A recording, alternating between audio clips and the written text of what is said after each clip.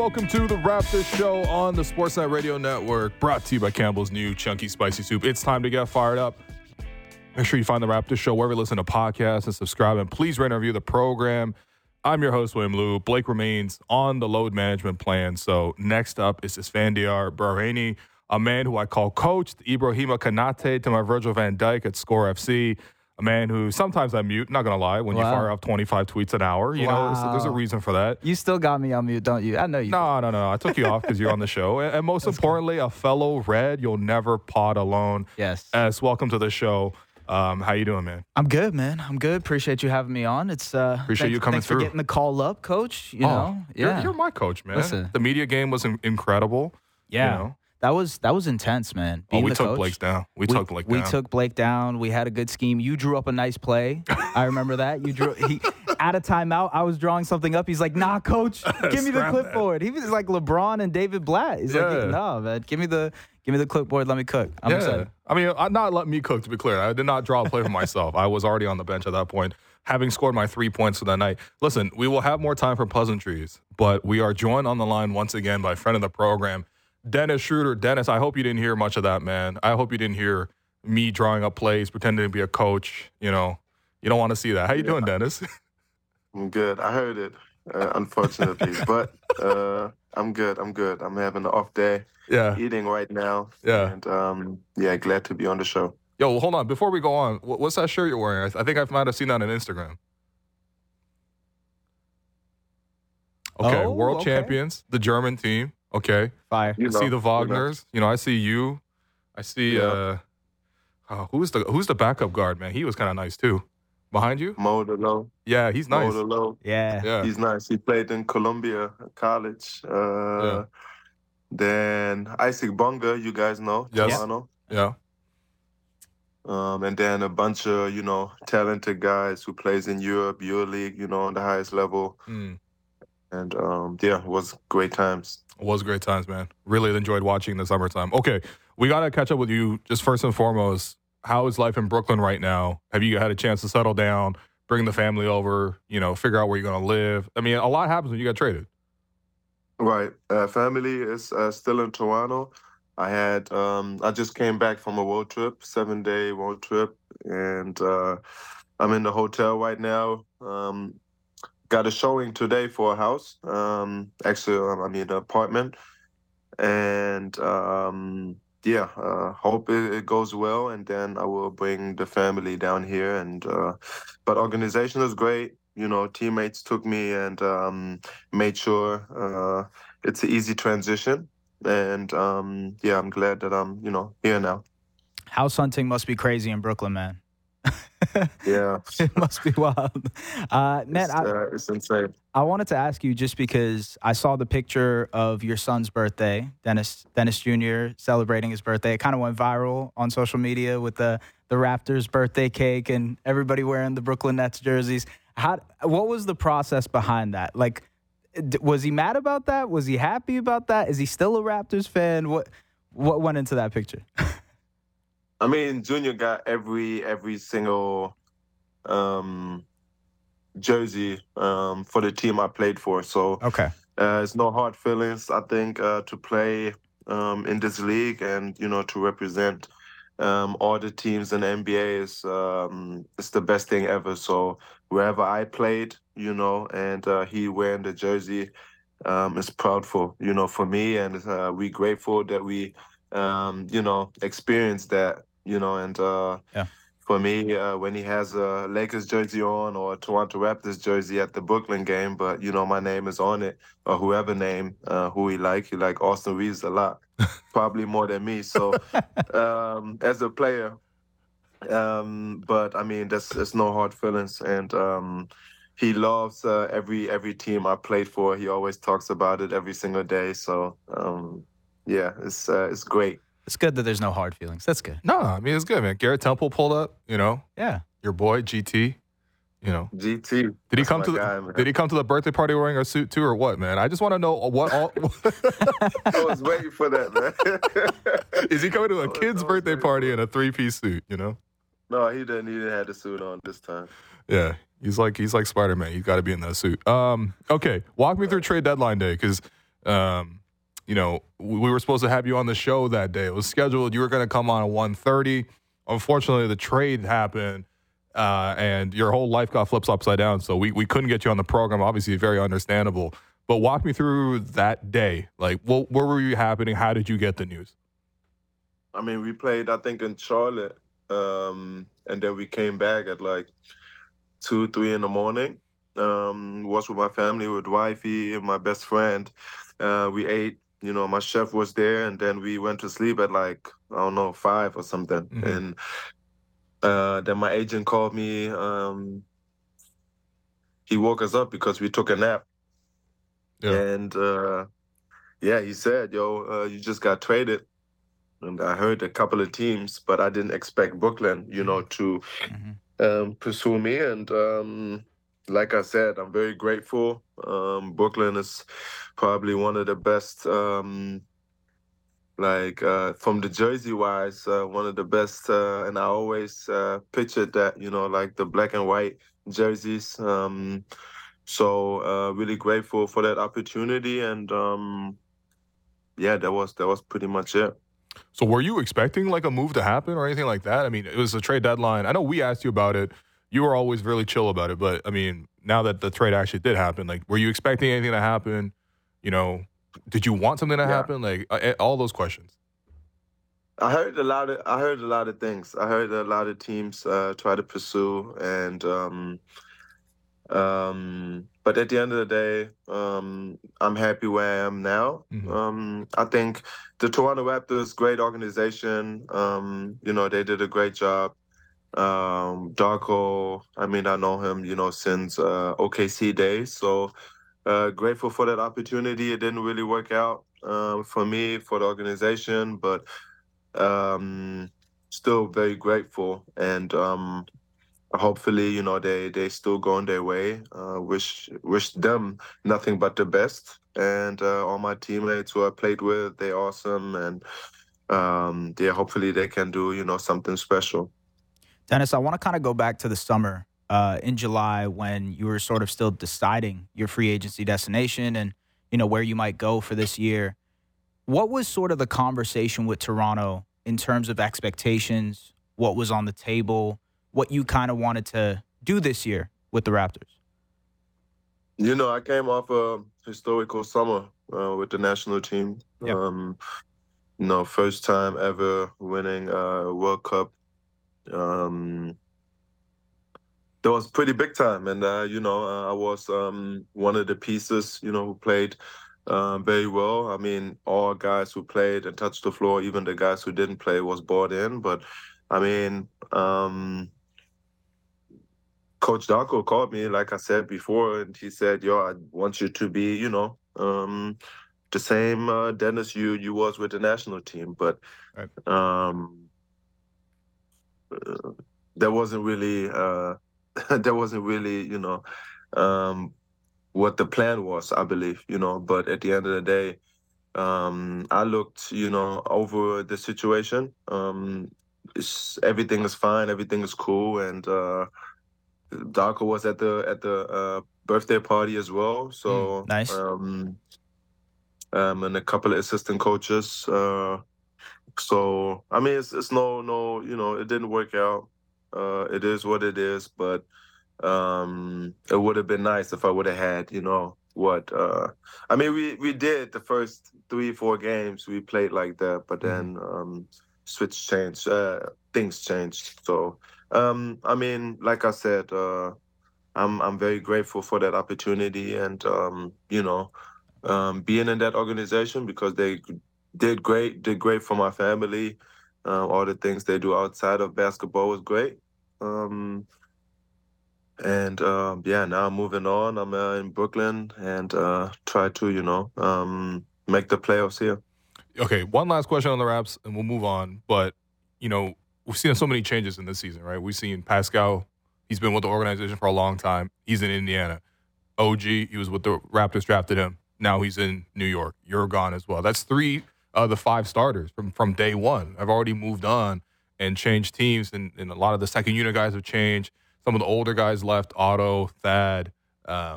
Pieces have moved on. I mean, those guys have been successful elsewhere, though. Like Pascal's doing well in Indiana. OG did really well in New York before he got hurt, and hopefully he's able to come back and be the same kind of guy. You know, why didn't it exactly work out? You know, because I think that's the question a lot of us had. Everyone thought coming into the season there was going to be a competitive team. You guys were going to try to make the playoffs, but it just didn't quite work. What was it that didn't click, you think? I don't know. I'm wondering the same thing. We had so much talent in that, in that locker room. I'm not sure. I always say I'm comparing always with national team because national team is just or European basketball is just different than the NBA, and I understand that, and I understand that it's a players' league as well. I understand all those things. I've been 11 years in this league, so I understand all that. But at the end of the day, when it comes to winning teams, it always comes to chemistry and putting your egos to the side, I feel like. And I mean, it didn't work out for whatever reason. I was a part of it, so you gotta always look in the mirror, look at yourself, and try to be better for the next chapter. And but we had a lot of talent, in that locker room. We could have definitely made it work, but we didn't. So they broke us up, and now everybody else going to other teams and doing their thing. So, and I mean, the Raptors doing their thing too. And they pizza. The free pizza. Do you get that? Like, would you? I seen that right away. Yeah. Would you be a part of that? Like, does he get like a hold on. prorated pizza? Like, hey, first off, I feel like Pascal should have got a slice. Yeah. It did. The third win came against Indiana. I feel like you were part of that 3-game. You should get a slice as well. It started with the win against Brooklyn too. You're right. Yeah. No, but seriously, like I know Darko was so big on like the dinners and you guys going out together as a group. We talked about that a lot on the show. When did it go from it's a dinner, 3 wins for a dinner, to 3 wins for a pizza party? Yeah. Because that's different. Like, is that something you guys talked about in the locker room? Like, hey, we're gonna have a pizza party. I think he said pizza from the start. Oh, he did? Did he? Okay. Yeah, I think so. I'm not I'm not for sure, but I'm not 100% sure. But I think he did. He said pizza. Yeah. But that was his main thing. Every single time people made fun of him. I mean, I don't know. I like it. He's a big guy. Believes on like family. And me and him get along, very well with, the family stuff. My wife, his wife, and I gotta give him that. I like that about him a lot. I know, obviously the relationship you guys have is great, but this was obviously his first year as a head coach in the NBA, and you got to be a part of that. I guess through that experience, what do you think is something that he learned through this year, or something that he's maybe improved on as a coach from the time that, you guys were together? I mean, assistant coach and head coaching job is 2 different things. We all know that. And as an assistant coach, you can, say a lot of things however you want, kind of. As a head coach, you really can't, and at the end of the day, he's doing a great job still. I always said it. You're doing a great job. They're playing well right now as well. And he is always, his X's and O's is great. He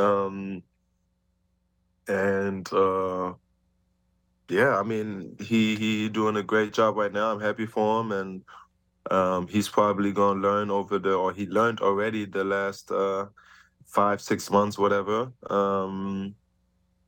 how to become, a top 5, top 10, whatever coach in this league.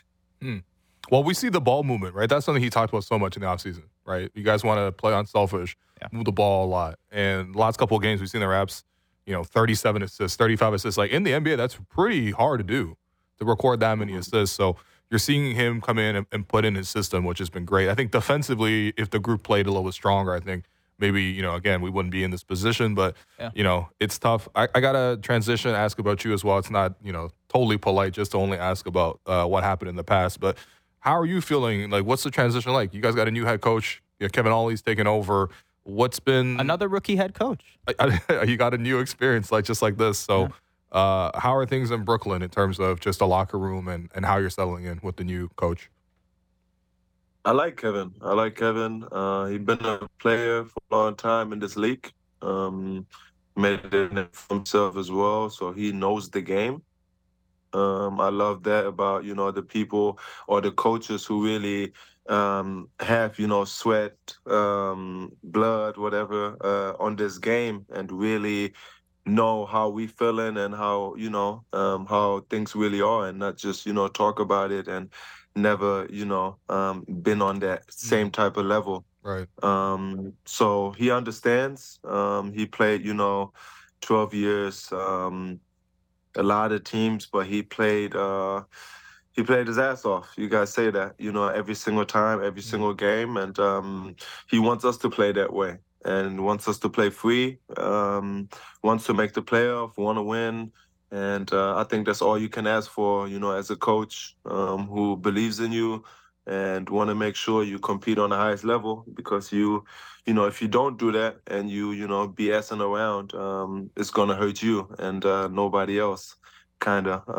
And yeah, the message is clear. I think with the team, we still got to find ourselves, but we got to,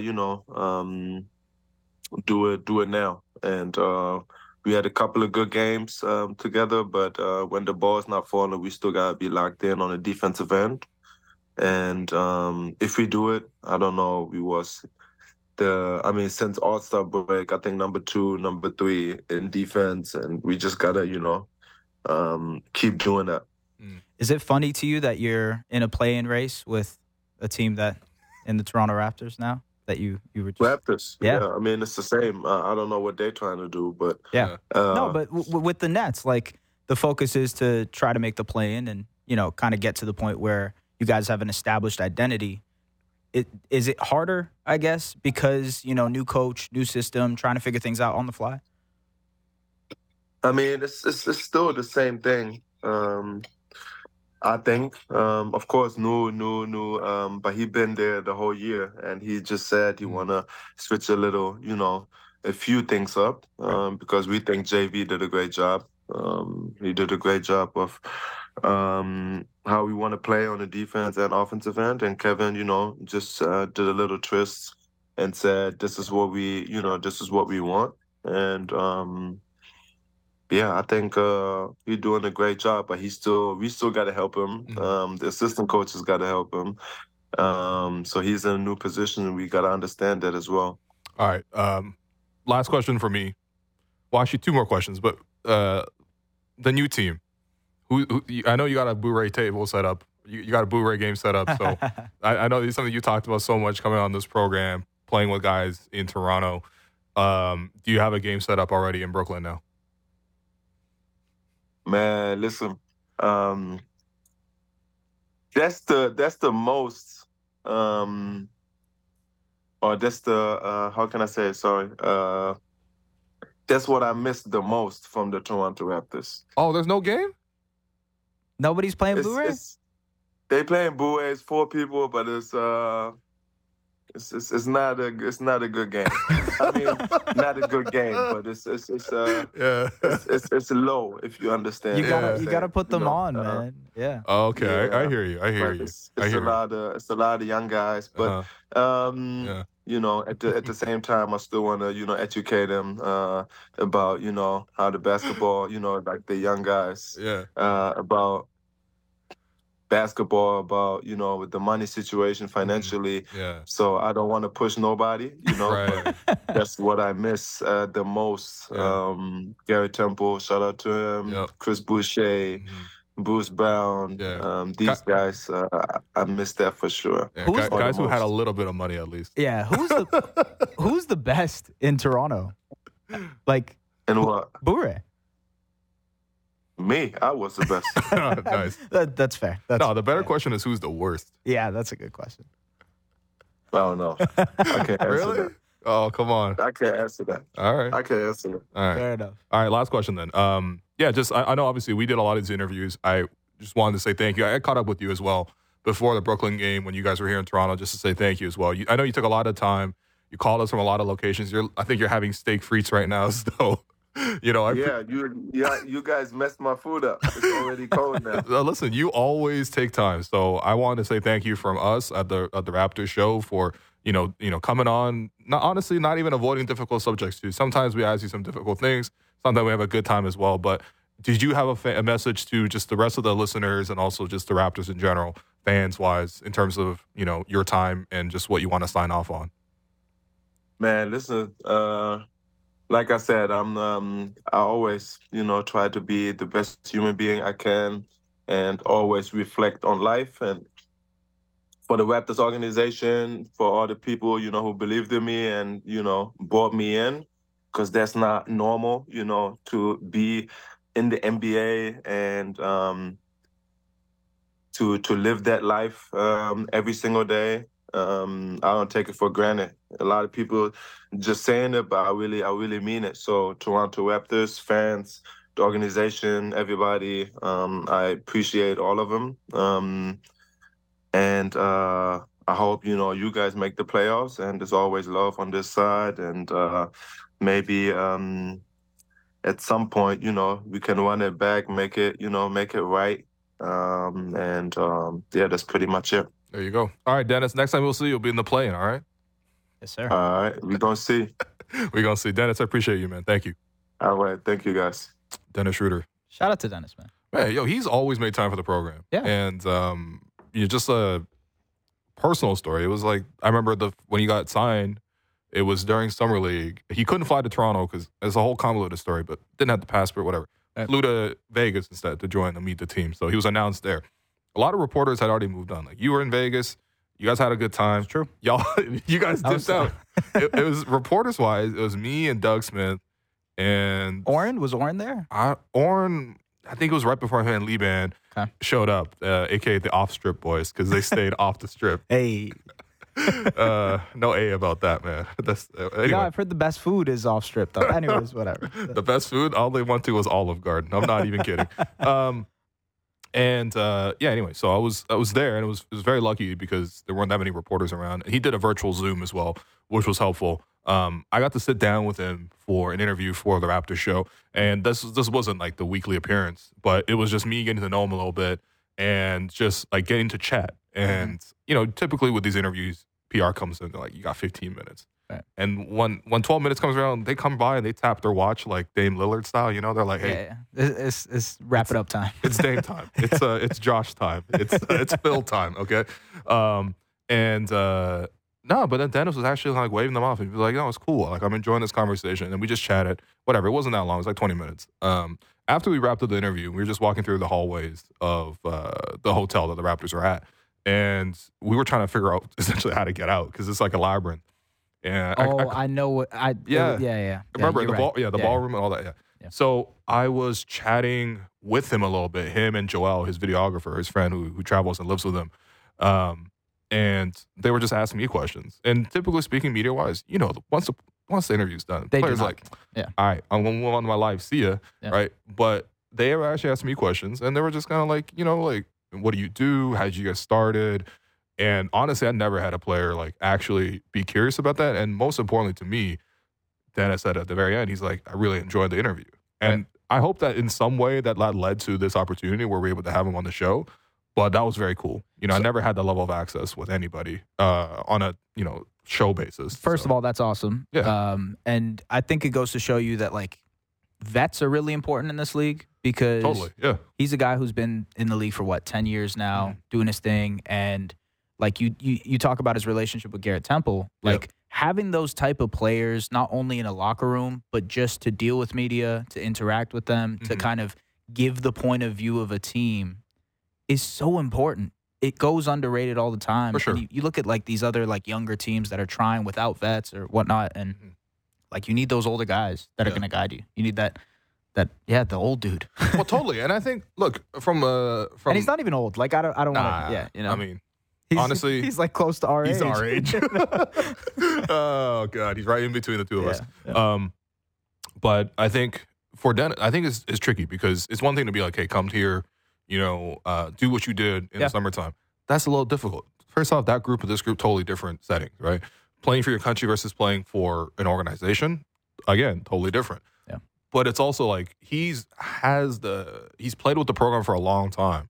He knows these guys. He's older than these guys that he played with in Germany. It's easier for him to sort of like establish that bond, that connection. To step in day one, joining the team new as a leader is very difficult to do. And when the team is going through 1,000,001 different changes. He walked into a situation where there were a lot of existing problems. It was like this is fine, the meme of the fire and everything around you. It's like, how are you? And I think, look, the pitch was, come to Toronto, you're going to start for us. You're gonna play that way that you did in the World Cup. I mean, he did start, but eventually he was brought off the bench. And eventually the team changed in a different direction. You got to keep in mind, he came from the Lakers, come off a Western Conference Finals run. He's at an age and a point in his career where, obviously he wants to make money. He's grateful, like he said, but he's a competitor. Yeah. He come out the World Cup. He wants to compete. And that was the promised idea, was this team's going to try to win and try to compete. And it just didn't work out. And there's nothing deeper than that, quite frankly. There's no hard feelings, really. But still, I do feel like he was brought in under one pretense and the team went a different way. Yeah. And, of course, he was part of that team, so he could have done something about it. 100%. But, I mean, it's not like we brought him in to be a franchise player or anything either, so it wasn't all down to him. Anyway, I'm still wondering why it didn't work out. I'm happy he's also wondering why it didn't work out because they did have more talent than their record showed. But what you're saying? I think there was so much turmoil, not even turmoil. Turmoil is like such a daunting word to throw at it, but there's just so many changes going around, right? And, switching out the coach, and you have the Pascal rumors, the OG stuff, and you're not able to create that sort of camaraderie like he mentioned, right? Chemistry, putting the egos aside when there's a million other things around you. Yeah. And the other thing is, when he went to the bench, he actually played well. Like, he was productive. That's the thing. He was professional from, everything you see, him going to the tunnel and whatnot. Like, they did well with him coming off of the bench, too. He really did, play really well in that role, and it instantly brought the bench from being, quite frankly, the least productive in the league to being respectable. Yeah. And now it's a totally different look, and I'm happy the bench is actually playing really well. And we'll talk about that more on the other side of this break, but, I just thought that, was he the ideal fit? No. But I think it was down to the organization. They lost Fred.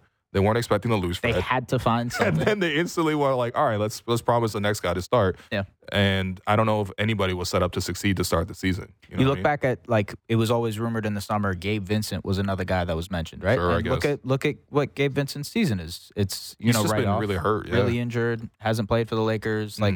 If we're going to go, apples to apples kind of comparison there, obviously Schröder was much more productive for what Gabe has been for the Lakers. And so, based on what the expectation was for a guy who was signing on the MLE, coming into an organization, being asked to probably punch above his weight a little bit, I think he did well. In the 6 months that he was here, he did what he could with this team. And staying professional regardless of the role change and everything like that, that's super important. It was kind of interesting. He did talk about it a little bit. For the first 3 or 4 games, they did kind of play like they expected. But then something changed.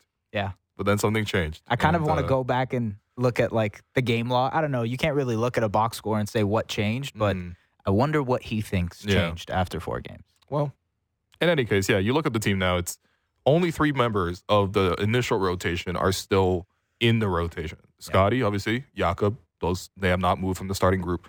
Gary, who started the season really slowly, was coming off the bench. And then Grady was on the team, but, he was kind of 10th man type of deal. Right. The rest of the whole rotation has changed. Head coach changed. Franchise players changed. And yet, the Raptors found a new way to win. So we're going to take this quick break to discuss that new version of the Raptors. But we appreciate Dennis for joining the show. And, we're going to take this break. I've been your host, Willow. You've been listening to The Raptors Show on the Sportsnet Radio Network, brought to you by Campbell's new Chunky Spicy Soup. Diving deep into Leafs, Raptors, Jays, and NFL. The JD Bunkus Podcast. Subscribe and download the show on Apple, Spotify, or wherever you get your podcasts.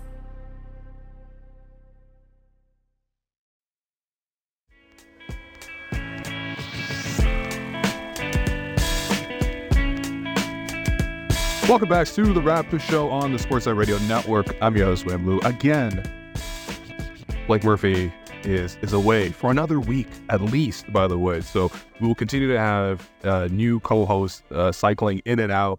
Appreciate to Lindsey Dunn for joining the program. I saw so much feedback. We love Lindsey. Lindsey brought great energy. When are you getting Lindsey back?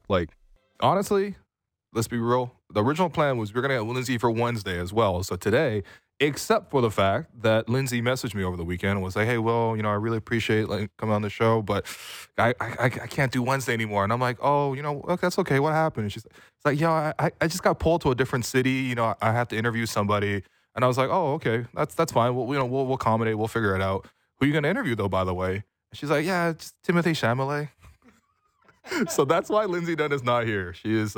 We have lost our girl to Timothy Chalamet. This is it's a tough feeling, but yeah, we got you got to hit the on the microphone. There you go. Oh, there we go. There we go. Okay, yeah. No. We did get obviously S to fill in. S was going to do Thursday and Friday. Slid in, did Wednesday. How do you feel being on the Raptor show after the first segment where you had to just instantly interview an NBA player? And you look great, by the way. You were chill. You were vibing. Thank you. How do you feel? I'm good, man. I'm appreciative of being here, and also I gotta fill up to the cowboy boots of or cowgirl boots of Lindsay Dunn. You know what I mean? Lindsay set the bar really high. She was cooking. She was ready. So I'm ready to roll too. I appreciate you having me, man. Oh no, this is the thing. I'm confident in every single one of the people that come on this program. Hell yeah. So I knew that, you had, look, listen, for people who don't know your CV, people don't know your resume, let me just open up the basketball reference page. Okay. No. I want you to do that. I'm going to open up the basketball reference page for S. What does it say on that page career-wise for you right now? Oh, man. Okay. So if you're going to kind of let me list everything off, Go I graduated from the College of Sports Media. Shout out to CSM in 2020. Nice.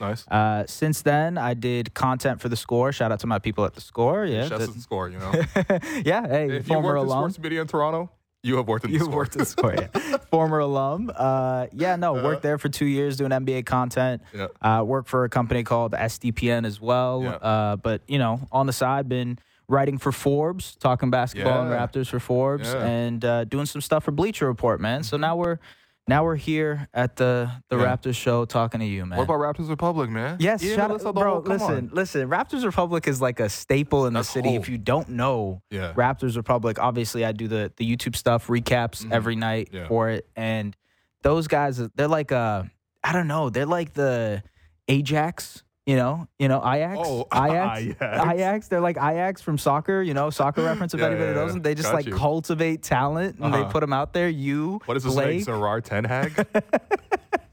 Oh my God! Yeah, exactly, man. So no, they're like an Ajax, man. Yeah, he's crushed, by the way. To be clear. Yes. Give him full respect. Look, listen. It's been great watching you come up. Almost out of nowhere, I'm not going to lie. Hey. I was like, who is this guy? He everywhere. This Persian dude just talking about basketball now. What's going on? No, but it's been great to see your rise. Obviously, ball. We're about to talk ball. Yeah. People get to know that part in particular as well. Obviously, you were on the show previously as well. When I was away, also trapped in the city. But not talking to Timothy Chalamet, to be clear. All right. Okay, I have to say, it's Chalamet. It's Chalamet? It's not Chalamet. Whatever. It's okay. Honestly. I had to say, Dune is coming out. I'm going to tap into Dune on Monday. He's obviously starring in Dune, so I was like, I hope Lindsay also knew that because I think I'm saying that because that's how she was saying it. That's going to be a funny clip if it ever goes out. Yeah. So, no, I'm just, again, happy you're here. Thank you, man. Appreciate you. Anything you need. Guest-wise, we try to I mean, look, you, what's up? Out of all people, paved the way for a dude like me to even be able to do this. Allow him to gas his own CV up. This man make the meteoric rise to every single station and every single network. Doing Raptors content. Yeah. I used to tap into the 10 Things stuff you wrote for The Score. Like we were. Yeah, I used to write 10 Things too. So that's the big difference. The Raptors stopped winning 10 games, so I stopped. I swear you got back to it, didn't you? I wrote it the last couple of games because Grange was on the road, and they were like, "Will, please, can you just write about the sport you cover?" And I'm like, "Fine." Luckily, they won both. I was gonna wait until the end of the week to gas you, but obviously you should know that you were. Listen, you helped pave the way in a lot of ways. We have a guest coming up tomorrow too, who also helped pave the way in a lot of ways too. And it's like, you guys have no idea how important it was for people like you to be able to pave the way for someone who, like a Persian dude to be able to pull up and do this. So, I'm very appreciative of that. Thank you. You are now allowed to come on Thursday and Friday. No, I'm kidding. No, seriously, I appreciate you. That means a lot. Honestly, like I see the number one thing people come up to me and say are just like, hey, how did they let you do what you do? I hear you. And part of it, I'm like, okay, that's rude. But no, but it's a compliment too. They're like, it feels accessible. And I'm like, that's exactly the point. Like, that's how we can kind of connect on these things. Like, I'm not going to ever try to come across as like, I'm a basketball expert. I know hoops. I know X and O's better than everything else. I can't speak from a playing career perspective. Honestly, I didn't even go to sports media journalism school, but I want whoever listens to be able to like say, I feel like I know Will and I feel like I like him and I feel like we can just talk about this thing that we love, which is the Raptors, which is basketball in general. Yeah, so for sure. Going from that humble perspective, we're now here and we are now going to talk about this Raptors team. 3 games in a row. The Raptors Twitter finally united. Yes. By the way, it was the most peaceful last 2 days of that Raptors was Twitter, beautiful. right? Yeah. I mean, after like 55 games of going at each other, should the pick convey or not? And now it's like we're talking about pizza parties and pizza party meat. I'm still mad I wasn't here for the North of Brooklyn pizza, man. It's my favorite pizza. Shout out to the Killer B. Shout out to the Killer B. Killer B upstairs, oh, man. My God. We had Killer B. We had the vodka verde. We had the margarita for Margarita. For Darko. Yeah. No, that's the most European thing from him. He's like, no, just margarita. I'm like, yeah, you know what? When I was in Italy, that's basically what it was. Do you agree to the whole pineapple thing? Because I think don't mind, man. I think it suits sometimes, you know? Yeah. Here's the thing. Oh, come on. Here's the thing with that. It's not my culture. Okay, fair. You know what I mean? Like, you're like, yeah, you put pineapples in pizza. I'm like, yeah, sure, whatever. It tastes fine. If you're like, hey, would you put pineapples in like a bao? I'd be like, hell no. Could you put pineapples in a dumpling? I'll be like, no, hell no. No way. Yeah, exactly. I agree with that. Okay. So it's not my culture. That's all. Fair. Yeah, nobody would. If anybody were to ask me, like, yo, can you put pineapples on a shawarma? I'd be like, hell, no way. Wow, absolutely not. Okay. Yeah. Well, you guys inspired Al Pastor. You know that. Did we? Yeah. It was, really? well, not you guys specifically. I know you're not Lebanese, but a lot of Lebanese immigrants went to Mexico, and they brought along a lot of things, including, obviously, the rotating, I did not know that. Yeah. So, like, a lot of that is actually inspired by the immigration that took place. Wow. Going to Mexico. And now Al Pastor is like a classic taco. Yeah. The food history. Listen, you learn something new every day on the Raptors show. That's what you listen for, man. Not actual hoop talk, because we keep pushing that apparently. Okay, so this is what I got for us. Yeah. New defensive strategy. We were talking about this upstairs preparing for this show. Sure. Raptors are playing in a way that, even though the last couple games they're still allowing 120, defensively they look a lot more solid, and that's been their issue all season, in addition to all the chemistry stuff. But mainly defense, which honestly manifests sometimes with the poor chemistry. Talk to me about the Raptors' new defensive identity, what you're seeing from there. So, look, yes, small sample size, all that is 100% true. They've only played 3 games. Like, that is no question about that. But they have changed the strategy, and I've talked to Darko about this before. I went to the Nets game, and I kind of asked what the identity of this team could be defensively. Hold on. Yeah. You asked, are you guys doing more nail help, providing more nail help on drives? And Darko's answer was, I cannot answer that. Yeah, which I was like, gotcha. Yes, gotcha. Let me ask in a more general way, but keep going. Yeah. And look, I think the nail help is a big part of it because they're trying to limit paint points as much as possible. A couple of stats here before the break from January 1st. So this new iteration of the Toronto Raptors, with IQ and RJ and whatnot, since January 1st, they were 25th in opponents' points in the paint. So they were just bleeding points in the paint, allowing guys to get inside all the time. Now, post All-Star break, again, it's very early, 3 games, but only 14th. Mm-hmm. So they're limiting teams a lot more. And there's a couple of reasons to that. One, they're sending tons of help when a guy gets into the paint. Mm-hmm. One, like the main thing you look at here is help from the corners, which is a Nick Nurse staple. Yes. But that's neither here nor there. We're not going to go back into Nick Nurse basketball. That's fine, man. So they're helping off of the corners like crazy. Before the All-Star break, 17th in opponents' corner threes. After the All-Star break, they're second. So they're allowing teams to shoot corner threes way more, but they're also limiting paint touches a lot more. And when a team gets into the paint, teams are shooting worse in the paint, but that's because there's tons of bodies around them. They're sending help. Jakob Poeltl has done an incredible job. Jakob's presence in general, and we'll see tonight if he ends up suiting up, but his presence as this backline help for them has been really, really helpful at the point of attack to be able to establish how this team can work. And, you look back at like the greatest Raptors teams ever, Marc Gasol, right? Mm-hmm. How he was able to kind of anchor that back line for them dictated how the perimeter defense was allowed to play too. And that's sort of happening now in the sense that he's better in space. Mm-hmm. He can guard a little bit better in space. There was a couple And I know Tyrese Halliburton's hurt, so like that's kind of he had a couple of possessions. I'm going to tell you that. You're not wrong. You're not wrong. Actually, there was a moment like right after the All-Star game where he came out and saw his family. He's like, "Yo, can we please leave? These players are tired, man." Like that's another conversation for another day. But that's how you fix the All-Star game, is not do as many things. When it comes to the Raptors, I think the big thing defensively is finding that identity and limiting points in the paint. Yeah. And the perimeter defense is something that it has to improve. Mm-hmm. But I do think they're actually like they're going through the process of improving that thing. And when you asked Darko, when I asked him last time, he said that they have a defensive boot camp. Like they're going through a bit of a training camp. Like just breaking down the basics of, hey, we're trying to guard this way. We're trying to force guys right in certain situations. We're trying to force guys into help. And, the nail help is a huge aspect of that. Nail help, for people who don't know, is like at the kind of like free throw line extended area. Mm-hmm. There's going to be guys who are pinching in whenever a player drives in. Right. And so, Jimmy Butler is a great nail help player. Pascal Siakam used to be a really, really great nail help player. And now they're asking... not maybe not this year. Maybe not this year. Okay, don't worry. Yeah. His agent no longer listens to the show. Yeah, I know. He probably taps into the Pacers show or whatever. Locked on Pacers. So that's why. That's why the Raptors are successful defensively, is they're sending so much more help. I hear you. And that's the success so far. No, and I think it's a great point, because if you watch back on, especially last game against Indiana still scored 121. I mean, first off, that's on a night where Tyrese had 2 buckets, and they still scored 121. But the reason they scored 121 is because they had a lot of top-of-the-floor threes.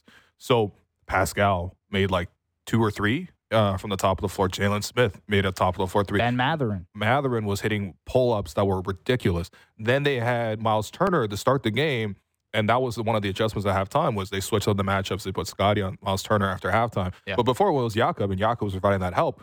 Turner just stepping out there for pick and pop threes. All of it was from the top of the floor. And when you go back to what Darko said at the start of the season, coming in defensively, he's like, I want to take away the paint, then I want to take it to the corners, and then if you got to live with some top of the floor threes, you do it. Right. You finally see that put into place. And I thought that was what was impressive about the Indiana game, was even on a night where they beat your coverage by hitting an obscene amount of top of the floor shots, you still were able to win and ultimately get stops when you needed to.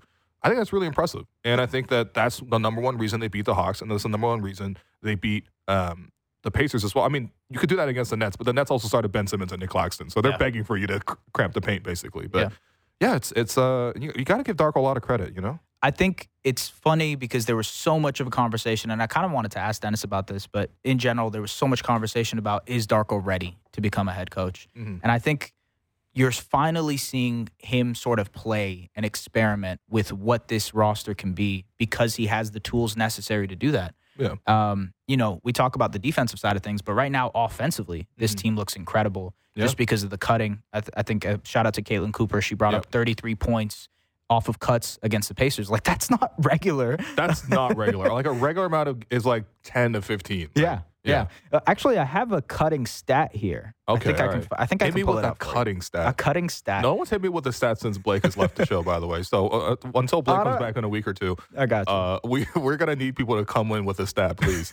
Okay, look. So hit me with a stat. Right now, the Raptors are 7th in possessions. Okay, like just cutting possessions. Cool. 8th in frequency and 10th in points in the paint. They are the only team, other than the Golden State Warriors and Sacramento Kings, that are top 10 in all of those categories.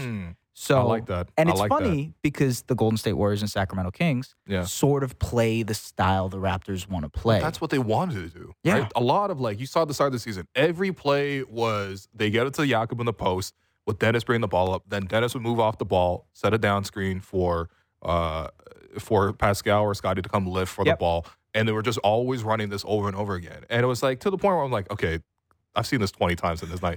Like, the defense has seen that too. But, like, that was the identity that they wanted to bring. And, of course, you bring in new pieces that helps a lot.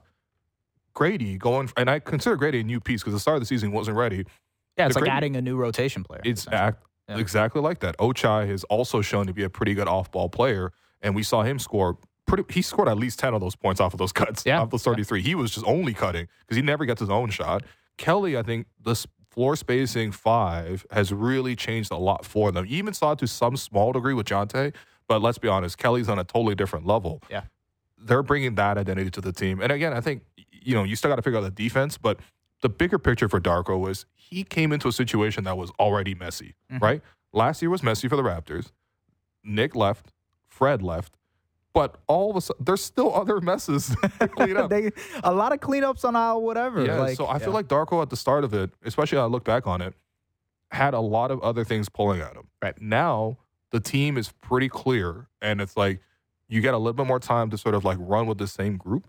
What can you do with it? I feel like this is the first time he gets to really like cook and go with the roster. Yeah. Now, honestly, I wish he had done a better job with the previous group because there was a way to make that thing work better than it did. And I think that should be a part of his season when you reflect on it. It's like, why couldn't you win with the previous group? Why couldn't you win more? Because it wasn't like that previous group should have been losing to Detroit or whatever, right?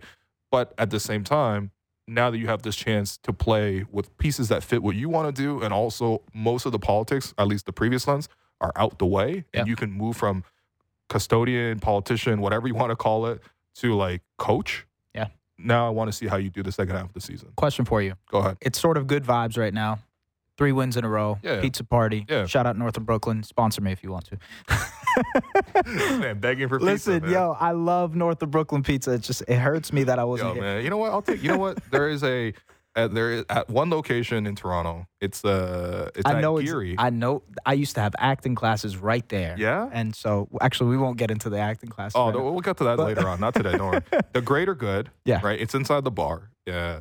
There is now a poster of me. Oh, really? At that location that says, if you see this man, he gets free pizza for the week. What? So I might have to take you there. I'm going to take a picture with you now and go. There's a wanted poster, a pizza wanted poster. Anyway, you're saying. No, I wanted to ask you, it's good vibes right now. Mm-hmm.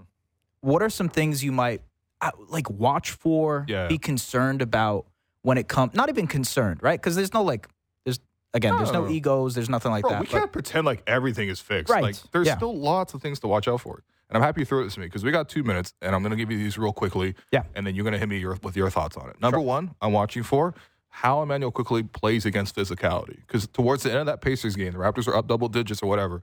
Pacers started putting Andrew Nembhard on him, right, and really, really extending the pressure, extending the pickup points, being physical. Nembhard's really great at doing that. And I thought quickly was not effective down the stretch there. So, and I think a lot of that was the physicality. So how does he handle against physical play? Another concern, RJ Barrett, the free throws. What is going on? I don't know, man. He was shooting 83% with the New York Knicks from the foul line before the trade.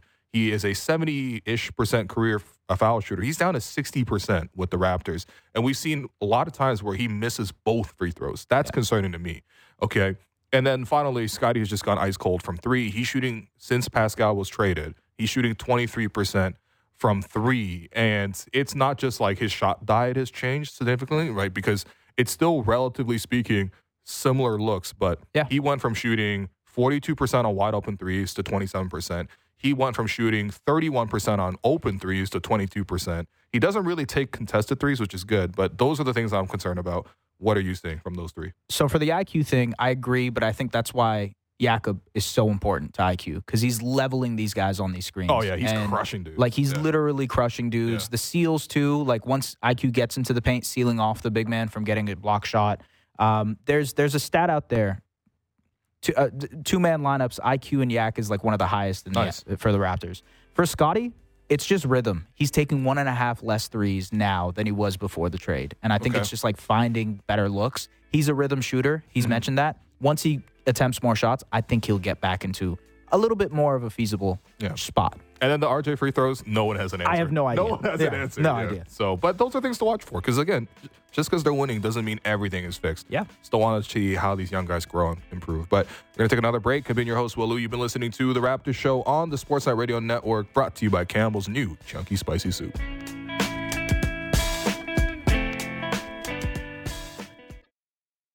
The best Blue Jays show out there, period. Blair and Barker. Be sure to subscribe and download the show on Apple, Spotify, or wherever you get your podcasts.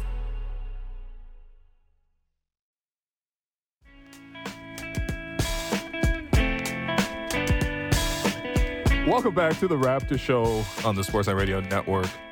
I'm your host, William Lou. Continue to be joined by my guy, S. What's going on, man? Don't worry. One of the rookie things we're going to teach you is you got to hit on and off. Yeah. And it's pretty important to do that. But how you doing, man? You good? I'm good, man. I'm good. As soon as I learn that, I'll be good. I'll be vibing. We're building, We're just building. Lincoln build. Talking about footy, the two of us, Liverpool. Yes, I mean, you were in Liverpool, so you went. Can you explain that? Man, so I was there. What were you doing in Liverpool? I was studying law. I was trying to be a lawyer, and that obviously didn't work out. But I was there for like 2-3 years. Liverpool was good, but the tickets were so expensive that it was either pay rent or go to a Liverpool game. Well, I mean, going to see an Everton match is obviously out of the question. Yeah. No way.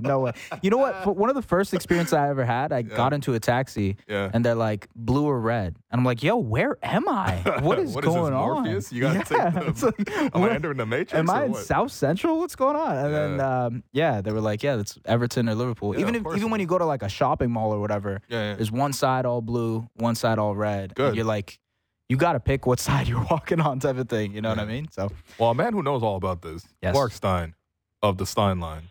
Mark, we know which side you're on, obviously. Yeah. You're a citizen. And we will talk about that a little bit later on. But I'm reading the newsletter and I realized, oh, yeah, that's right.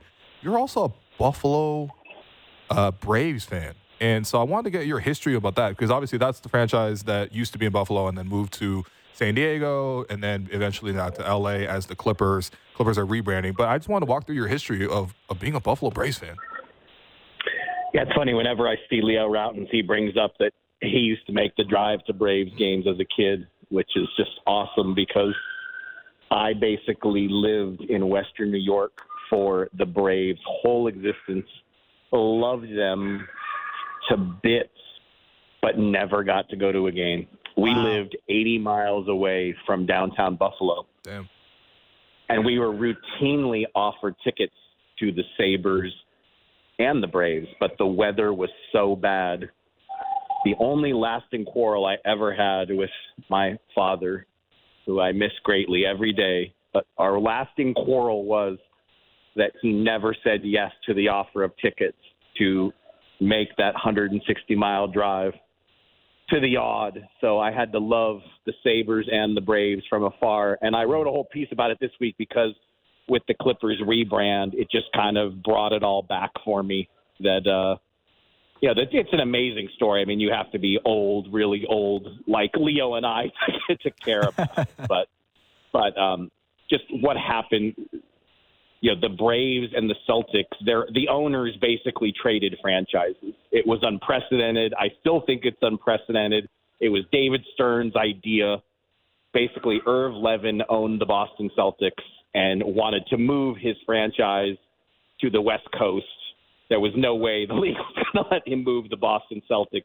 Wow. So the Braves at the height of when they had if you go back and, again, if you guys really want to wound me and make me relive all this, but the Braves in the 76-77 season could have assembled a front line of Bob McAdoo, Adrian Dantley, and Moses Malone and threw it all away. And so one of the great sports what-ifs that no one talks about is what the Buffalo Braves could have been. First of all, they ran off Dr. Jack Ramsey, who promptly went to Portland and won a championship with Bill Walton. Yep. But the Braves could have had Randy Smith in the backcourt, Dr. Jack Ramsey on the sideline, and a front line of Moses Dantley and Bob McAdoo. That's why the Clippers will never win a chip. Incredible. And threw it all away. And basically, Irv Levin, owning the Boston Celtics, traded the Celtics to John Y. Brown. And so John Y. Brown became the Celtics owner.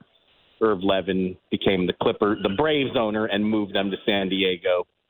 And Buffalo has not had an NBA team since. And again, we could do hours on. In those days, college basketball had a hold on dates at the Memorial Auditorium. So they, in their infinite wisdom, the powers that be at the time decided it would be better to prioritize Canisius and Niagara basketball games over keeping the Braves. So, right before Magic and Larry came into the NBA. But as you can tell, I'm not bitter about it one bit. goodness, that's a heartbreaker. Yeah, that is a heartbreak. It is. I'm telling you, you guys cannot understand the depths of. I mean, seriously. Yeah. Just imagine in the '70s having that front line. I mean, it's a Hall of Fame front line. And I guess, Mark, my question for you is, in the newsletter, you mentioned that as the Braves moved, you also moved to California. Yes. And you had that sort of opportunity to stay and become a San Diego Clippers fan, but you decided not to. I'm wondering if it's that bitterness that led you to not do that. And it's funny because you obviously covered the Clippers later on in your career. How did that all kind of come about? Yeah, so basically, I wasn't even a teenager yet. So to really understand all this, I can't sit here and pretend like I really knew all these intricacies at that age. I mean, because I was still a young kid. I'd fallen in love with the NBA, loved the Braves, was devastated. We moved the same summer that they did, and I basically just said, you know what, if I can't have the Braves, I can't have anybody. So I never had a favorite team again. From basically that point on, from 78, 79 forward, I was kind of what you hear about NBA fans today. I had lots of different favorite players. I went through a Bernard King phase. Nice. I went through a Mark Jackson phase. So that's 2 Knicks in a row, but I wasn't like a diehard Knicks fan. Like I never had a team again. Right. That ended up being great when I ended up on the NBA beat in 1994, and I never looked at the Clippers as a continuation of the Braves, even though they were. I mean, by the NBA record book, they are. Yeah. And so, but I never looked at it that way. So when I started covering the Clippers, I didn't have a favorite team, and so that made it easy to just shift into beat writer mode. And like I said, I never really had to deal with. Most normal people have a favorite team, and then when they become an NBA beat writer, they have to, sever those ties and try to, make sure that they're covering things as an impartial observer. But like I said, my NBA fandom of a team, it ended in 77, 78. And it really, what's fun though now is, in recent years, like Braves retro gear has become available, and I have all kinds of. I've purchased all kinds of Braves stuff that wasn't even available. The to baby me as a blue, kid. the baby blue colorway. Oh man, yeah. Come on, tell me that is not a sick. Tell me a number 11 Buffalo uniform is not one of the sickest.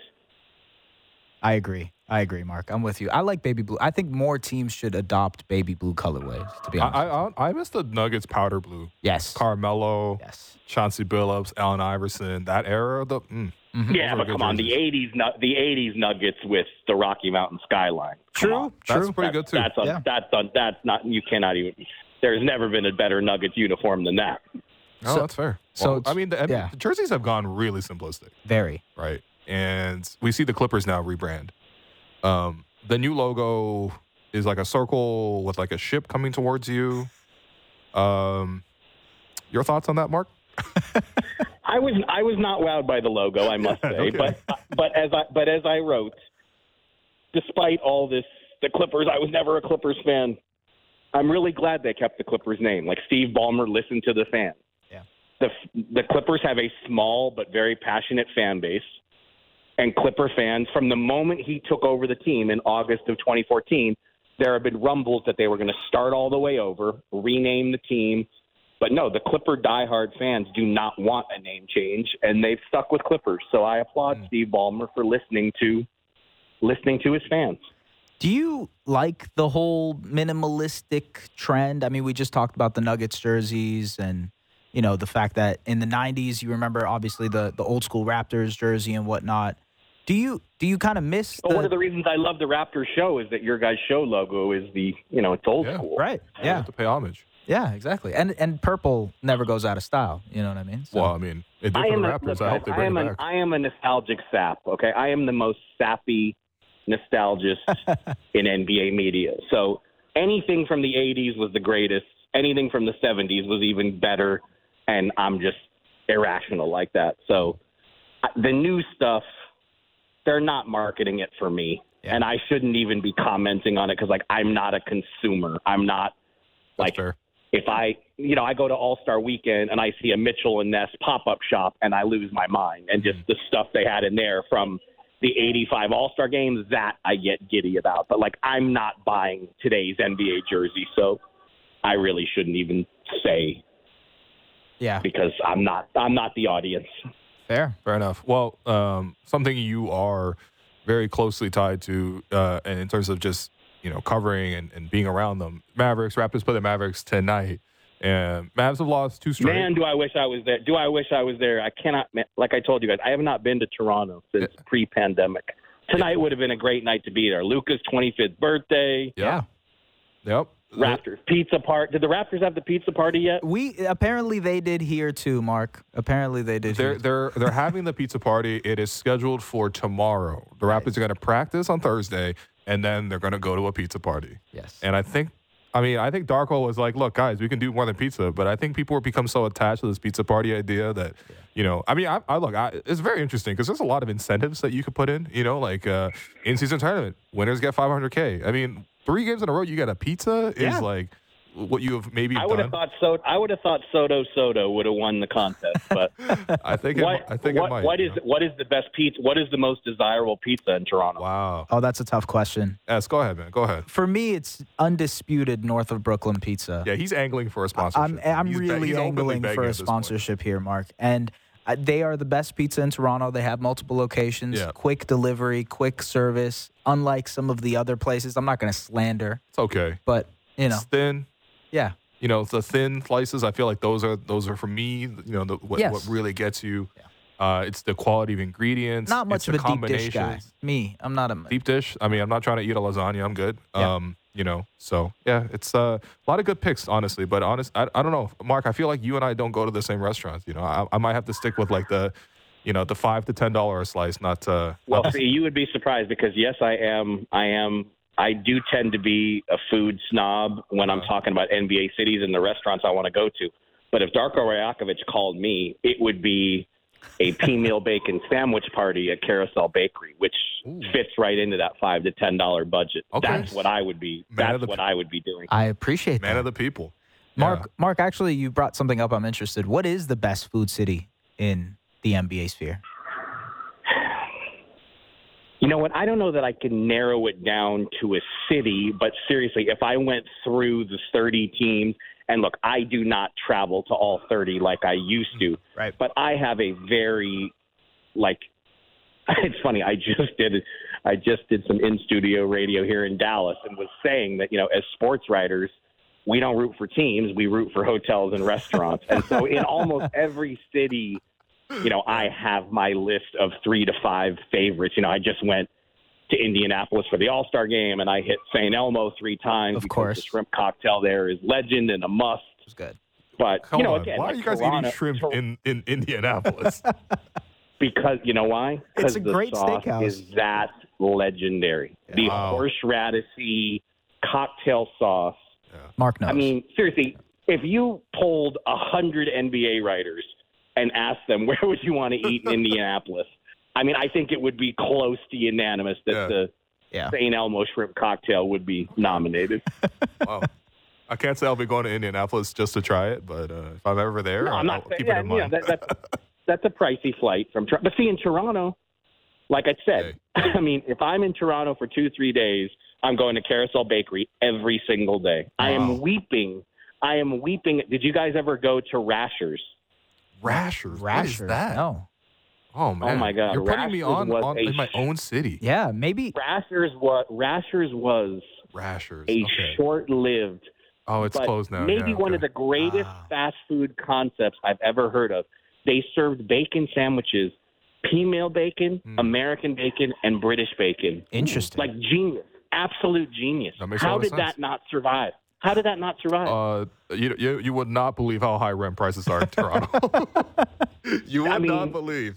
It is not good for business or for people who reside here. It is a home run idea. Yeah. When I retire from sports writing, I might do that. I might open my own. Yeah. Well, you already went out to the east end of Toronto, though. That's the thing. Like, that's Yeah, that's real respect. dedication. There's another spot. Well, I mean, it's close to here. I love 11. I love the food at 11. 11's solid. 11's good. Yeah, you could go there for a date. Good spot to go after Raptors. There's a Cuban spot that I also go every time I'm in Toronto. Of course, now I'm forgetting the name. Mark, you're sounding like a foodie right now. Is it La Cubana? Oh, man, and it's a part of town that I should know what it's called. It's like a certain district, and I just forget. Man, is it Ronci? No. Oh, okay. All right. I don't Could know. be Kensington. Maybe No, Liberty Kensington? Village. I don't know. Wow, Mark, honestly. Yeah, I'm impressed. You always said you love Toronto, but you're proving it to us right now. Okay, but here's the other thing. If you really want to talk again, and like Toronto's one of those cities. Toronto's a city that like has zillions of fancy restaurants, but I'm on when I'm there. Yeah. Like Toronto is A+ in the $5 to $10 range. Oh, huge thing, dude. The hot dog street carts, like grills. They got the little grills inside them. That is clutch.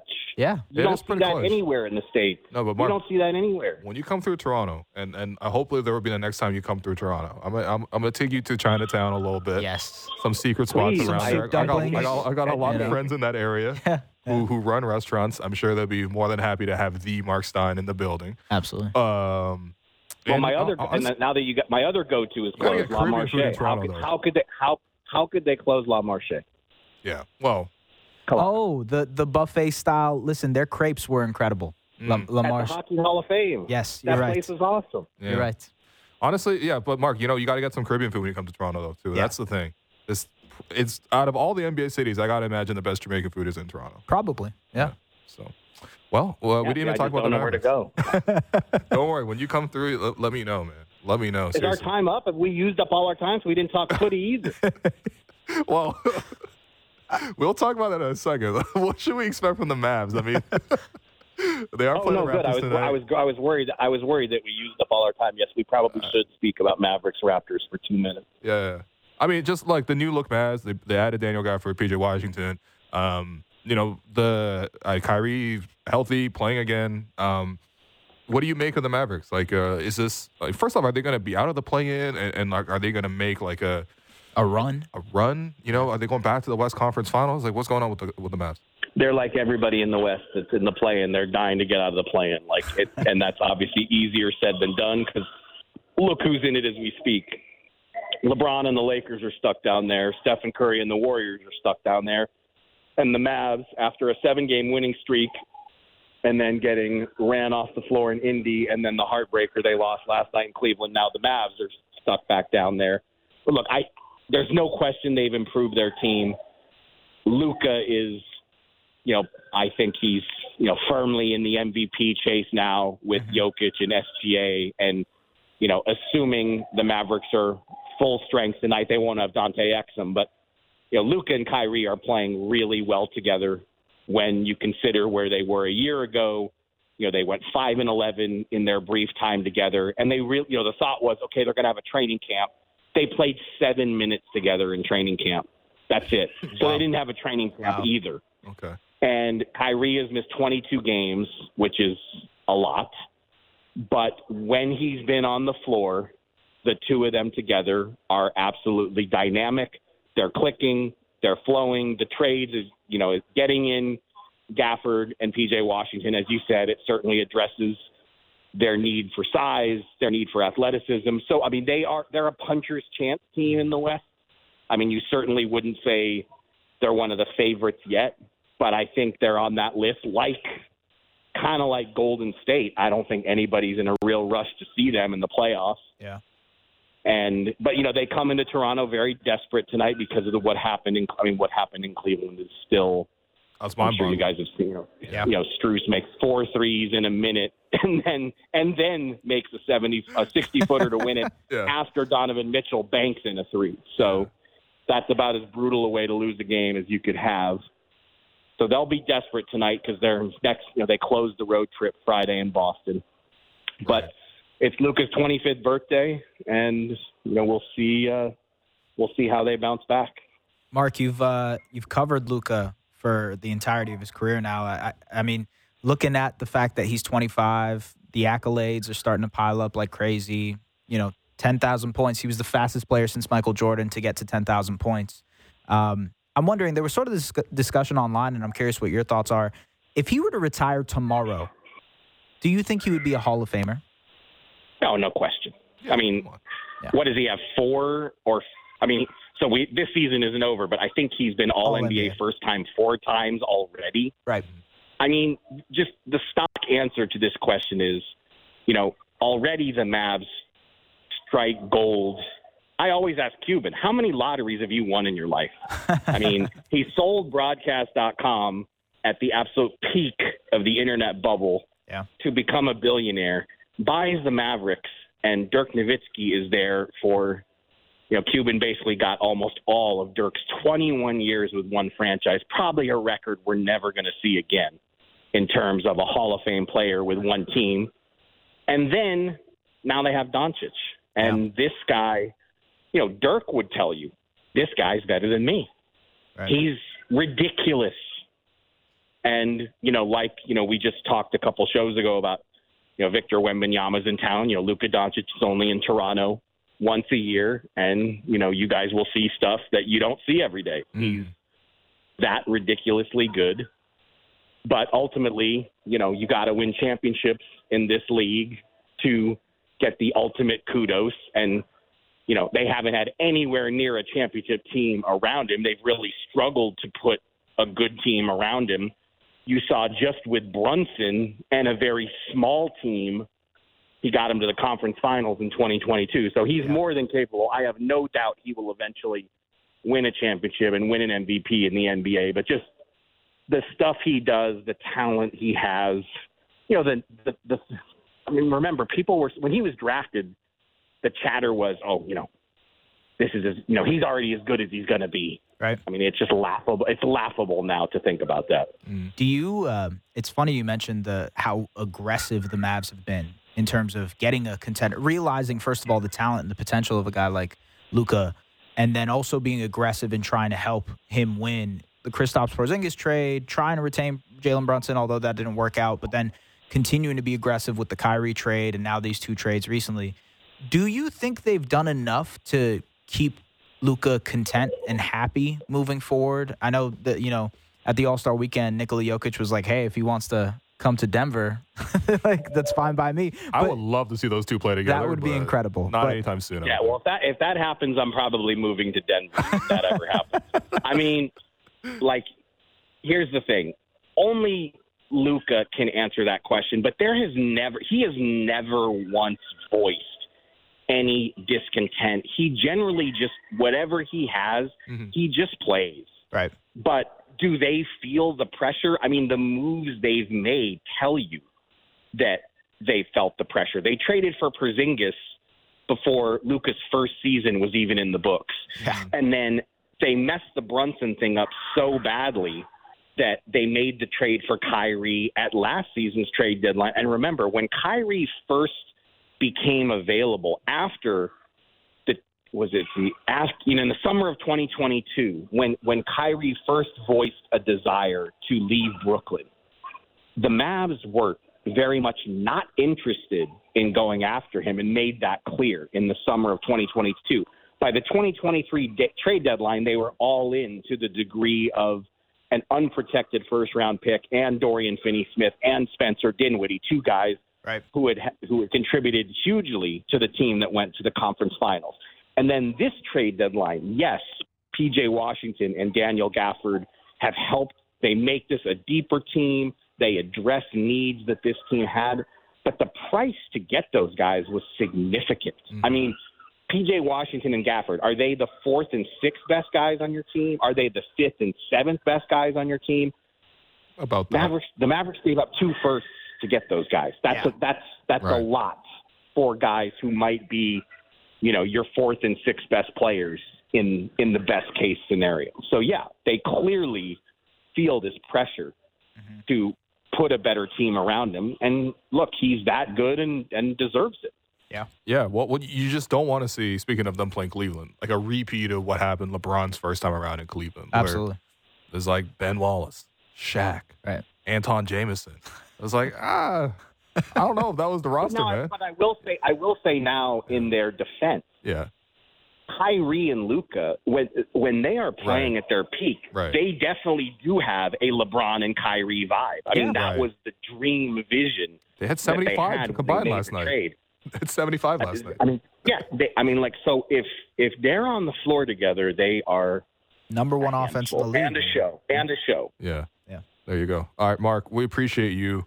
All right, I'm hoping that City drops some points. I'm hoping that when you get to Anfield, you'll feel that pressure. You know, the new stand that has been opened now finally and finalized, and there's 80,000 Reds in there. I hope you're the only blue, and you see City drop some points. I gotta warn you now that next week on Wednesday I will be occupied. I'm gonna have to move. I'm gonna have to, with your guys' permission, move Wednesday's appearance. Hopefully, you guys are cool with me moving it to Thursday, because I may or may not be seeing Copenhagen at City. That's going to be. Oh wow, that's a great game. Yeah. Wow. No, I don't think that's going to be okay. I think we're going to have to call you. No, I'm kidding. Anytime for you, Mark. Appreciate you, and thanks for all your love for the city, man. Appreciate you. All right, guys, be good. Thank you. Hey, before we go to break, actually, we want to show you something because, I mean, absolute legend, Cabby, got to catch up with Norm Powell. Absolutely. Back when they were in Toronto. The Clippers, doesn't feel right that Norm's not ours anymore, but the Clippers were in town, Kyle Cabby, and they actually did a video together, which was great. So I just wanted to show this little snippet here. They're actually debating who should get the first statue with the Raptors. Ooh. You've referenced Kobe and D-Wade as players who you would want to model your game after for many years. Both of those Hall of Famers will be honored with statues in 2024. Which Raptor should get a statue first? And here's the list. First? Vince Carter, Chris Bosh, DeMar DeRozan, Kyle Lowry. Who should be the first Raptor to get a statue? The first Raptor should be Vince Carter. Really? Yeah. Over Kyle? Yeah. Why? Because without Vince Carter, we wouldn't be what the Raptors are today. Kyle would be next. Vince, then Kyle. Yeah. And no disrespect, but I just think what Vince Carter meant to the city and to the game of basketball in Toronto, starting off, kind of putting it on the map and making everybody take notice, you got to respect that. He was the first one that laid the path for everything to go on today. There you go. What do you think? You agree? I mean, Disagree? yes, I agree. And, I'm sure they're going to honor him, coming up with the 30th anniversary and whatnot. I just can't believe Chris Bosh was mentioned in that category. Yo, come on, man. Listen, Kawhi, huh? Even I'm not going to get into it. Whatever. It's all good. No, that's fine, man. Go ahead. This Chris Bosh, man. Go ahead. Go ahead. Diss a man with blood clots, all right? Wow. That's crazy, pulling out the blood clots. No, I'm kidding. The statue will be him recovering from the face injury. Yes. Anyway, we're going to go to our break, but you can watch the full interview. It's going to be published on Sportsnet's YouTube channel. We can also find this show as well. But go watch Cabby talk with Norm. Always great to see old friends catch up. We're going to take our last break of the day. I've been your host, Willow. You've been listening to The Raptor Show on the Sportsnet Radio Network, brought to you by Campbell's new Chunky Spicy Soup. Breaking down the top stories in the NHL every day. The Jeff Merrick Show. Subscribe and download the show on Apple, Spotify, or wherever you get your podcasts. Welcome back to The Raptor Show on the Sportsnet Radio Network. I'm your host, William Lou. Continue to be joined by fill-in and co-host Sandiar Bahraini. How you doing, man? You feeling good? Feeling good, feeling great, man. We're in the last segment. Yeah. Home run, home chill? Stretch, whatever you want to call it. Yeah.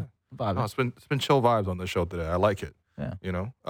What do you need to amp the energy up? I can. No, honestly, I mean, if you can, you can. You know what? You can if you want to. Lindsay set the bar so high energy wise. I was wearing a cowboy hat the last 2 episodes, not just 1, 2. And I don't know, man. It was a tiny cowboy hat too. It's regular size. It's just on my head. It's tough. I set you up for that. That's all good. Yeah, that's the lob, the jam. All right. Joining us for segment 4 is Summit Aurora, VP Strategy Analytics and Exports at MLSE. Summit, we brought you in tonight because tonight the Raptors Uprising, as part of the NBA 2K League, makes a season debut, doubleheader, 3-on-3. Thanks for joining us. Yeah, thanks for having me. Great to be here. Of course. So I think for a lot of viewers, obviously everyone's familiar with the Raptors. Maybe not as many are familiar with just the 2K League in general and also the Raptors Uprising. But again, we wanted to sort of share the spotlight a little bit. You guys are entering season 7. I just wanted to start with just a couple of questions on the business side of it, because that was really interesting when we caught up and chatted a little bit. Just the idea of sort of how the NBA is using the NBA 2K League to even try out a couple concepts and things like that. So can you talk to me about sort of the collaboration between the NBA and the 2K League? Yeah, great. As you know, the NBA is a very forward-thinking organization, and like a lot of professional sports organizations, we're all thinking about how to connect with that next generation of fans. And there's a digital-first fan base out there that's whether it's gaming and video games or content or other things that they're not necessarily following the same path that a lot of other traditional sports fans have had in terms of coming to games or watching broadcasts or interacting with us, the way that others might have. So there's a great opportunity for us to reach fans where they are, and they're still very basketball, passionate. And so what's interesting with Take-Two, and NBA 2K is one of the most popular video games in the world. So when the NBA and Take-Two came together to launch this league, the idea was that you've got this incredible fan base around Take-Two. It sells something like 20 million, copies a year. People are playing the game. We got several 100,000 people in Canada that are playing, take NBA 2K, not always with the Raptors. So there's a chance to try to find a way to connect with them and make them Raptor fans through a game that they love and engage with them in a bit of a digital first and a different opportunity than we might be used to today. The evolution of esports has been astronomical over the last, 10, 15 years. It's not just 2K, but there's other games out there as well. I'm wondering, how do you get the typical sports fan to get invested on the esports side with, the NBA 2K League? Yeah, it's a great question. I think for us, the reason why we're in, NBA 2K is it's familiar. We're a sports entertainment organization. We know basketball. Right.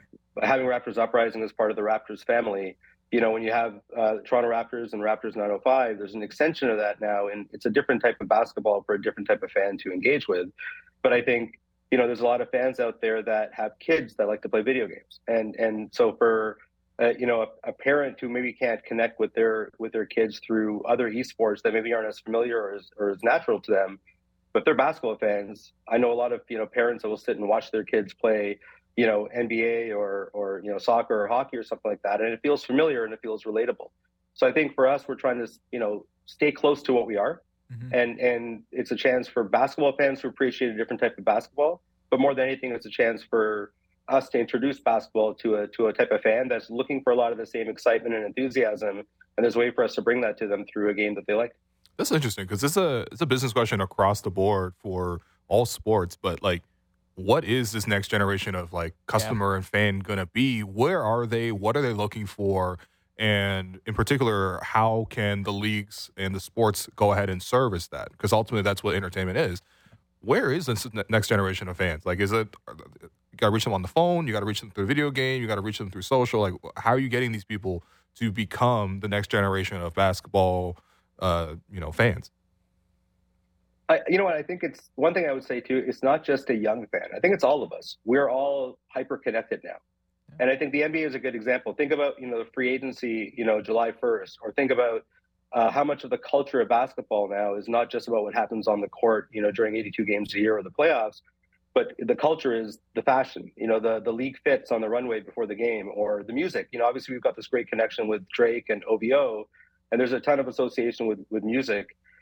Food. You go to Scotiabank Arena, and we have some of the best food from all parts of the world. Probably, the most unique building, I think, in the world in terms of the diversity of the community.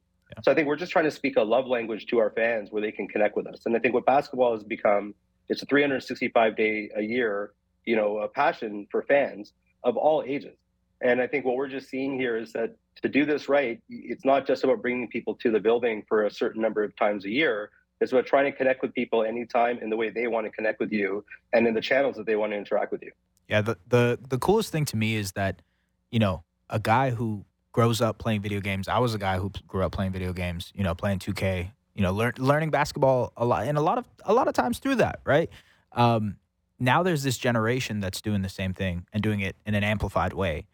I'm wondering if that's maybe a resource for you guys, and to a different level. How do you scout these next generation of esports players to find who's going to be, that next 2K guy that you guys want to add to the uprising? Yeah, it's a great question. So the league and NBA 2K has done a phenomenal job. What happens is when the game comes out every fall, there's a ton of people that are playing the game. So the first thing you do is you have this incredible user base, and then there's ways to compete to get noticed and qualify for being eligible to be drafted that we participate with everybody else. But I think there's a couple of things there.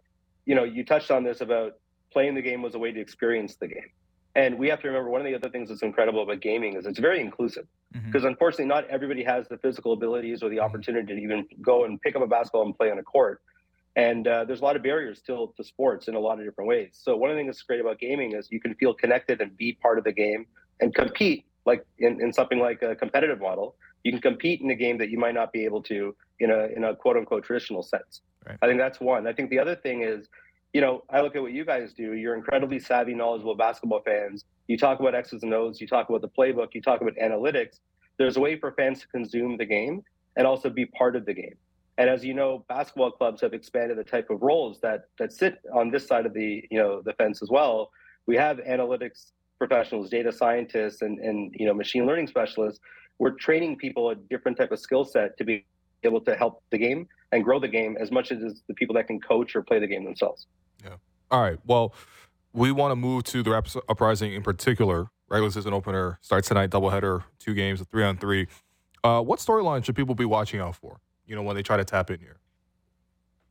I mean, we're excited. It's the start of a season. We got a doubleheader against 2 tough teams. I think, the things to keep an eye out for, we've got a fairly, new group of players. We got a couple of guys returning from last year. Our team captain, Wasim Talbert, who goes by the handle Ball Like Seam. That's one thing. What's great is you've got, gamer handles here that we can talk about these guys.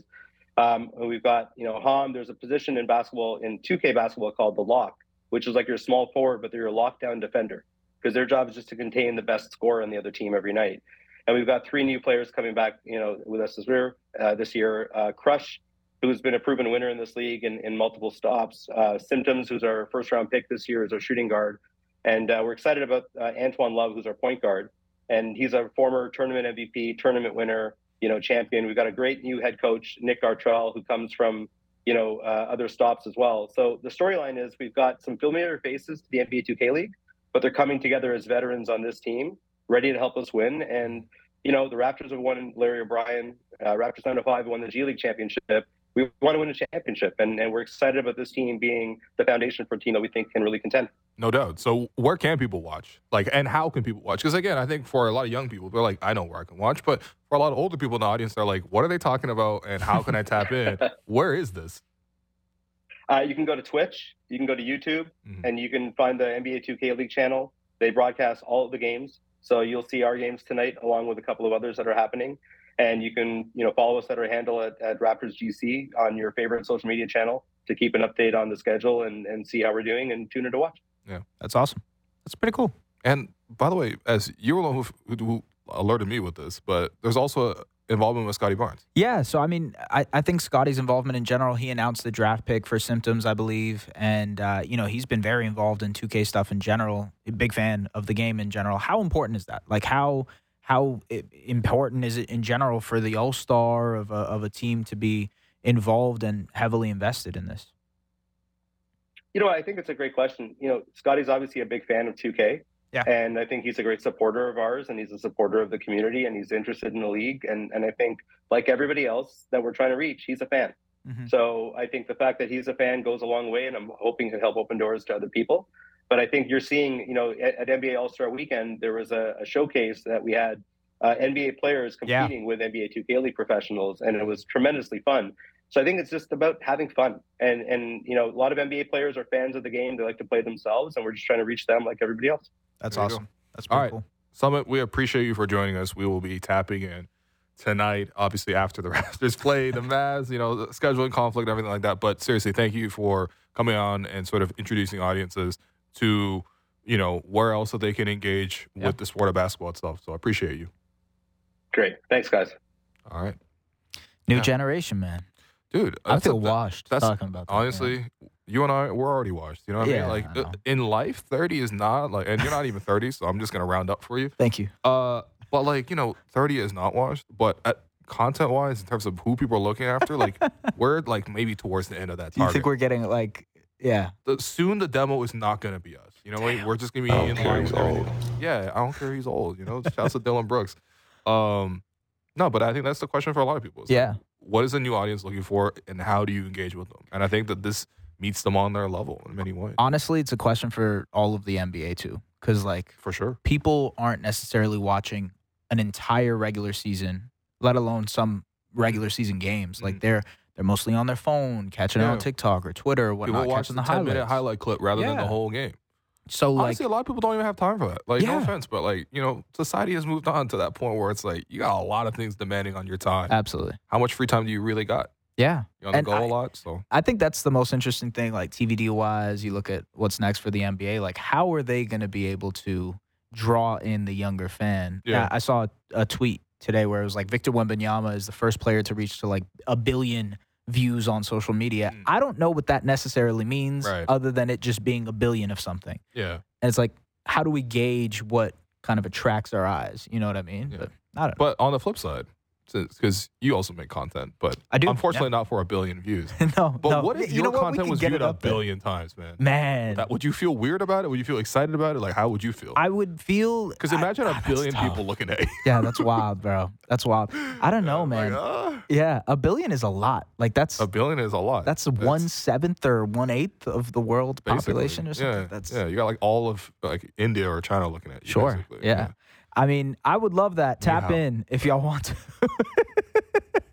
Let's run it up. Maybe I will get that North of Brooklyn sponsorship with 1 billion. You got more than one sponsorship if you got 1 billion eyes. Yeah. Oh my God, man. Yeah. Yeah, for sure. Well, I mean, look, turning attention then away from 2K to the game that's taking place tonight. Time now for Between the Lines, brought to you by Bet Rivers. Take a chance. I want to take a chance to just look at the Raptors in this specific matchup. They're playing Dallas. Dallas second half of a back-to-back. Hopefully, you know, for the fans here in Toronto, you get to see Luka, you get to see Kyrie because, you know, you definitely want to see the best players, and this is the one time you get to see them. Raptors are actually underdogs, plus 3.5, and over-under for the game is 241. We'll see if also Jakob is available. Yep. He's questionable, although apparently people who went to shoot around this morning saw that he was not in a walking boot, which... That's a great sign. That's great. Honestly, I would love to see Liverpool players not in a walking boot these days. But in any case, what do you think of the matchup, first off, between the Raptors and Dallas? So obviously very Jakob dependent. If you remember last Mavericks game, and like the team itself has changed as well, but the Raptors did a great job of penetrating inside, just dominating in the paint. Pascal had a great game. Pascal had a really great game, and no Derek Lively in that game also. So this is the first time for Raptors fans you're seeing, you know, a rookie center who can kind of impact the game on both sides. They've added Gafford since too. Added PJ Washington, so a little bit bigger of a team. Maybe that size advantage isn't necessarily there, but you still got to get into the paint, still have to defend the paint. And the big question, obviously, folks, is going to be who guards Luka Doncic. Like, and the how? question is who's not going to guard Luka Doncic because he's going to hunt every mismatch. Yeah. I mean, he had 45 last night against the Cavs. Like, he didn't sweat. He's leading the league in points right now. Like, he's going to get to his, right? Yeah. It's just about being able to make it a little bit difficult for him. The one thing I would notice or kind of bring up is the Mavs take care of the ball extremely well. They're third in turnovers. Play ISO, so. Yeah, only ISO. They don't pass. You know what I mean? They pass when it's to a shot. Yeah. And so, like, that's the one thing I would try to focus on if you're the Raptors, who like to run in transition, who like to force turnovers, who like to try to use that to fuel their own offense. For sure. That might not be as available tonight because the Mavericks take care of the ball so much. But you would want to run against this team. Yeah, absolutely. Because I don't know if Luka's running back. Absolutely not. I don't know if Kyrie's running back. Oh. So you can make your money that way. I mean, look, Jakob, the question with Jakob, I mean, it's just he's been so integral to these results that it's completely different. He's not available. But Raptors have played the Mavericks decently. If I had to guess, probably Scottie starts off on Luka. Yeah, and then Luka's probably going to call for a screen and try to attack a big or attack a small. Yeah. So he's probably not going to end up guarding Luka that much at the end of possessions, but to begin possessions, I think you'll see a lot of Scottie. I always wonder about this when it comes to just in general, like those heliocentric guys like Luka. Like, would you rather just double out the gate and force the ball out of his hands and just let Kyrie or PJ Washington or whoever beat you? Or are you going to let him get exhausted, score 50, but then you're not getting everybody else going and hot? You know, it's one or the other for most people. In the Nick Nurse era, it was always. Oh, I know what it was in Nick Nurse era, baby. We're taking away. Maxi Cleaver, you're getting 25 wide open threes. Yeah. And you could live with that. Yeah. I don't necessarily know what this current Raptors, and that's what's interesting. It's like what this new Raptors team is trying to take away from some of these guys. Yeah, I mean, you could say that. Can I just read you some of Luka's recent numbers? Yeah, go ahead. Just points total wise, okay? Because he's seen all sorts of defense, you know? Yeah, he's used to it. 45, 33, 41, 27, 26. Okay, he was a little cold those 2 days. Yep. 32, 39, 35, 19. Impressive. They beat Philly by that way. So that was fine. 40, 45, 28, 73. And it goes on like that. It's So and by the way, that 45, do whatever you want, honestly. He's still gonna kill you. That 45 was on the Cavs, who were like the second or first best defense in the entire league. There was a lot of, if you watch the highlight compilation of Luka, there's a lot of a man wearing number 4, I believe. Oh, second in Rookie of the Year voting? I think a generational defender, really. Right. Yeah, yes. he was getting put on a generational highlight reel. Yeah. By Luka Doncic. So no, that's my point though. Like, it's like Evan Mobley's a fantastic defender, and he's just looking at him. He's like, all right, I'll step back. No, you're right. Yeah, there's not many options you can throw at Luka and him feel bothered. He's just him and Jokic. Like, they go at their own pace. They do things at their own level, at their own rate, and no one can really stop it. It's one of the most profound and confounding things in the NBA. There's a real skill in being able to slow down. Yeah, you see that even with Grady these days. Absolutely. Know? But Luka, obviously, on a totally different level. I mean, okay, what's your pick? You back in the Raps? You back in the Mavs? So, second night of a back-to-back for the Mavs. Yeah. Luka played 41 minutes last night. It's his birthday. A little bit. Yeah, it's his birthday, too. Yeah. I don't know how that works, though. Is he more angry because it's his birthday and, they lost last night, 25th birthday, he wants to have a good time, whatever. Or is he going to take a step back, relax, he's going to go have some hookah after the game type of thing? Like, is he going to go to a shisha lounge? Like, what's the vibe Luka's coming in with, That's a question for you. My Persian brother, where should he be going? I don't know, man. Like, is he gonna hit Hayes Lounge? Like, what is he gonna do? You know what I mean? I don't necessarily know what Luka is gonna do after the game. I think we know what he's gonna do after the game. It's about what he's doing during the game and before. I think that's a big question. It's like, what kind of Mavs team shows up? And I would probably pick the Raptors in this one, to be honest with you. Well rested, they're feeling good after beating Indiana. Right. Maybe belly full post pizza. I mean, they haven't got it yet, but you know what I mean. I think I'm going to – are you going to go Raptors?